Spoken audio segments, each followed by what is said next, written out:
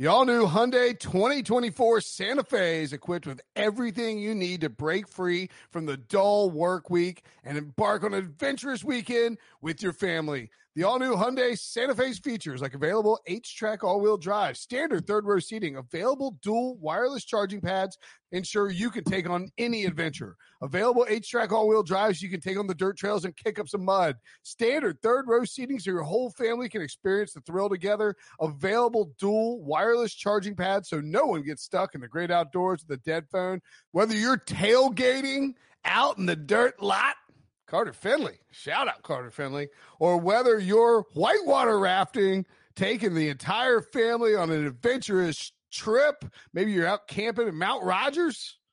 I used to go as a kid. Wish my parents had a Hyundai Santa Fe. The Hyundai Santa Fe is perfect for your family outing. Learn more about the all-new Hyundai Santa Fe at HyundaiUSA.com. Call 562-314-4603 for complete details.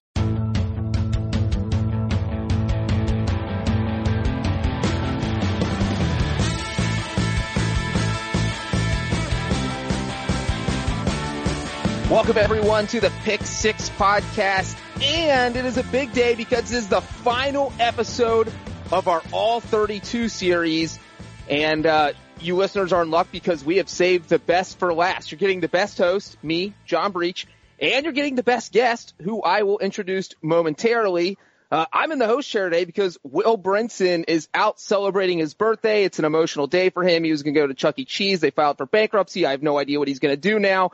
But he was too emotional to host. Now, the unfortunate part of Brinson being out is because he's missing our final team in the All 32 series, which is the Las Vegas Raiders. Now, of course, Brinson is blocked on Twitter by half of the Carr family, so this might actually be for the best. Now, joining me to talk Raiders football is someone who knows more about the Raiders than possibly anyone, and that is Vic Tafur of The Athletic. He's had a front row seat to every crazy thing that's happened with this team over more than the past decade, from Lane Kiffin's firing to Antonio Brown's frozen feet to this move to Las Vegas. Vic has been there for everything. Vic, thanks for joining us, and how's everything going for you in this very, very crazy offseason? Yeah, it's going good. Just kind of hoping things turn out okay. But I'm curious, which half of the Carr family blocked Will? I think David, Derek has two brothers, right? Derek might even have blocked him also. Maybe I thought maybe his mom and dad jumped in, but okay, yeah. So you gotta be careful out there in the Twitter streets.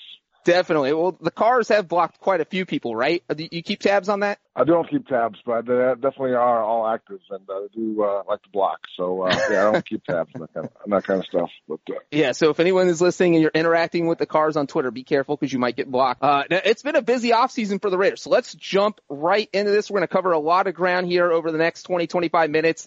And let's start with this move to Las Vegas. Now, let me ask you, this might be a little bit of a weird question, but I feel like if there was no pandemic, fans in Oakland would be upset right now about the move.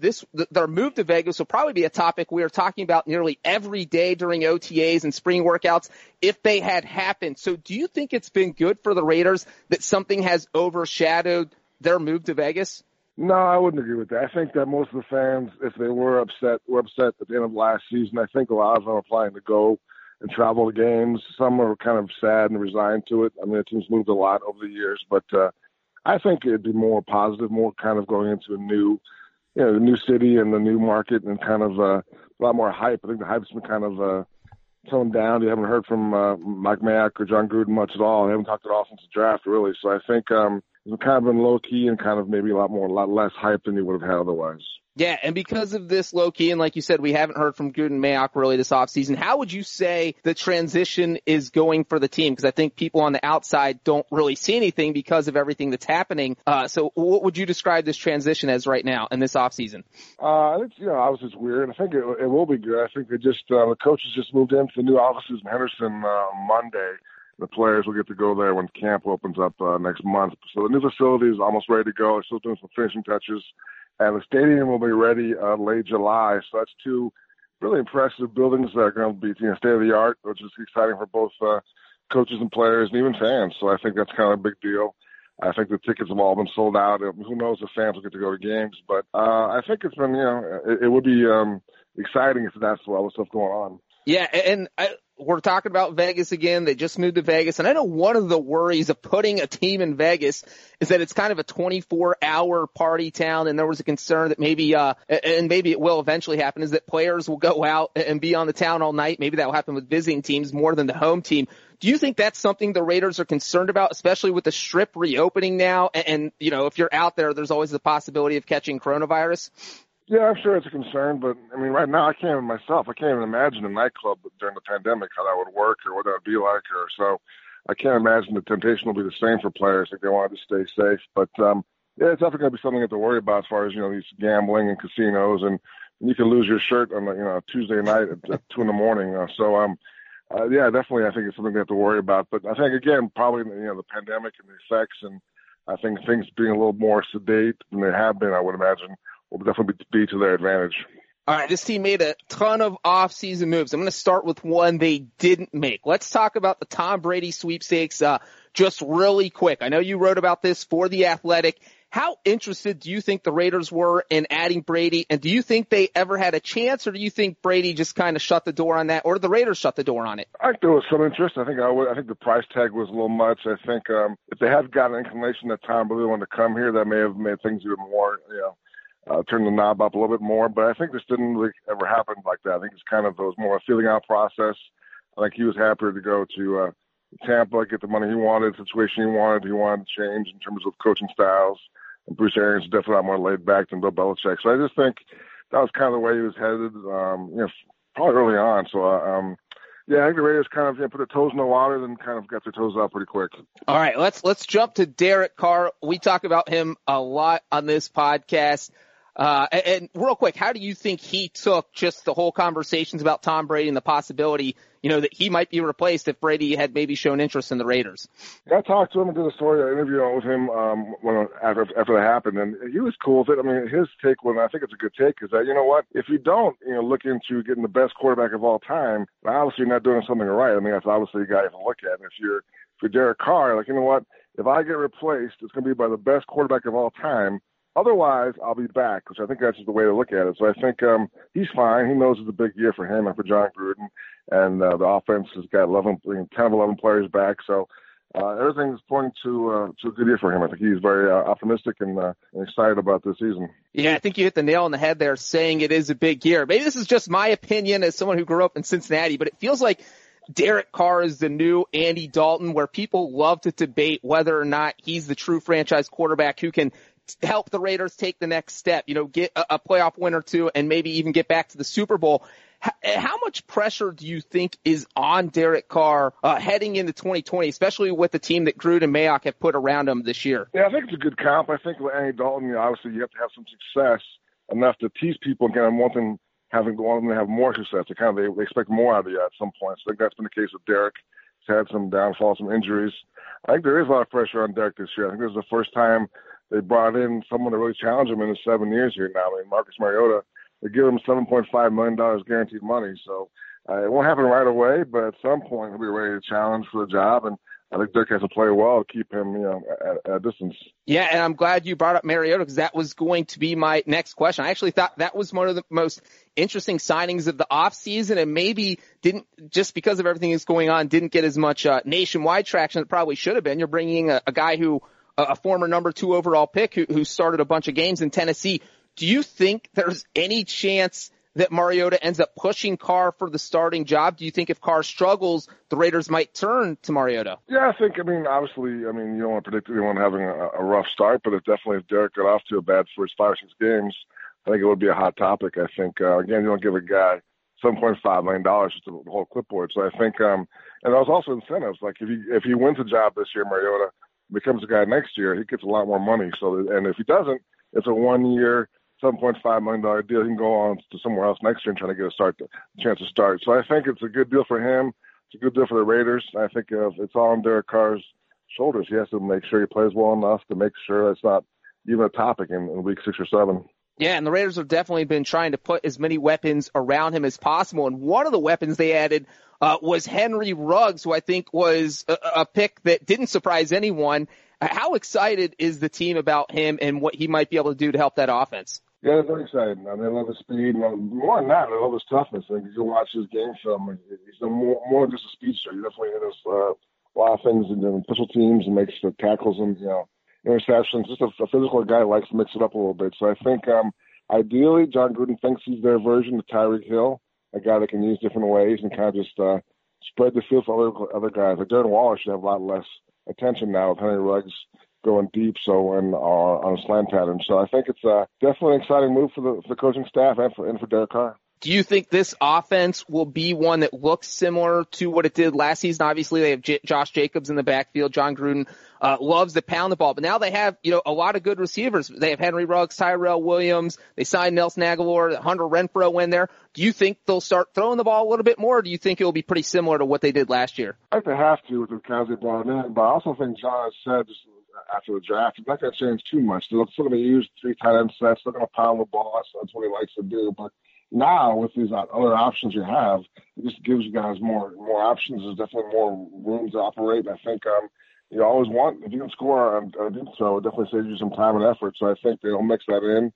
I think Darren Waller will have a big year. So I think the offense will be a lot more wide open and more spread out. But still, I think there will be more always emphasis on pounding the ball and using as many tight ends as you can get on the field. Yeah, and speaking of tight ends, one of the guys they added was Jason Witten. And let's be honest, no one was busier this offseason than the Raiders. It seemed like they were signing a new guy every other day. Besides Witten and Aguilar, a bunch of defensive guys who will probably be starting: Malik Collins, Corey Littleton, Demarius Randall, and a few guys I'm definitely not naming. Who do you think out of everyone they signed this offseason was the biggest signing for this team, and why? I have to go with Corey Littleton, linebacker from the Rams. I think they also signed Nick Kwiatkowski from the Bears. So they have probably the two of the best linebackers they've had in a very long time. It's been a position they've always kind of overlooked and underachieved at. It's been a problem. Their defense has been terrible the last decade. So I think both those guys can cover. Both those guys are athletic. They kind of can get to the ball in a hurry. So I think it's going to be exciting for fans to actually see some good linebacker play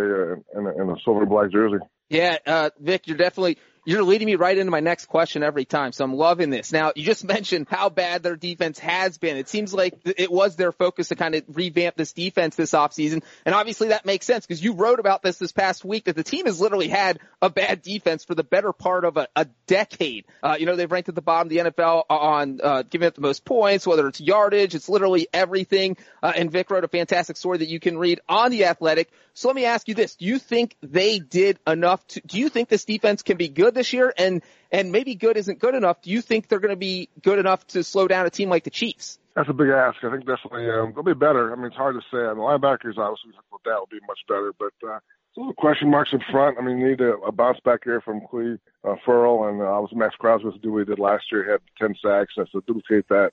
They need that pass pressure. They got Carl Nassib also to help out there. So the pressure is a key factor that is better this year.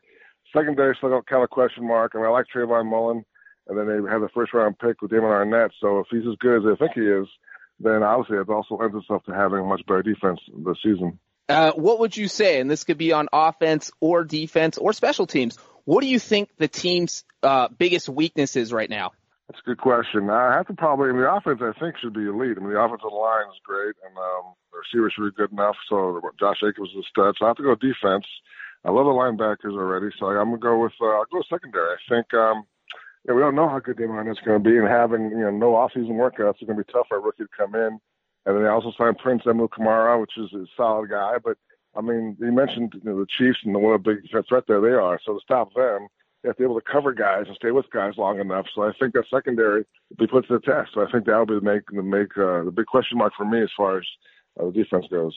All right, we're going to take a quick break, and we're going to ask Vic what the biggest positional battle this team is going to have at training camp. The perfect combination of versatile athleisure and training apparel has arrived. Thanks to the visionary minds of New Balance, Clutch Athletics, and Rich Paul, the designs reflect the heart of the athlete and the spirit of the community.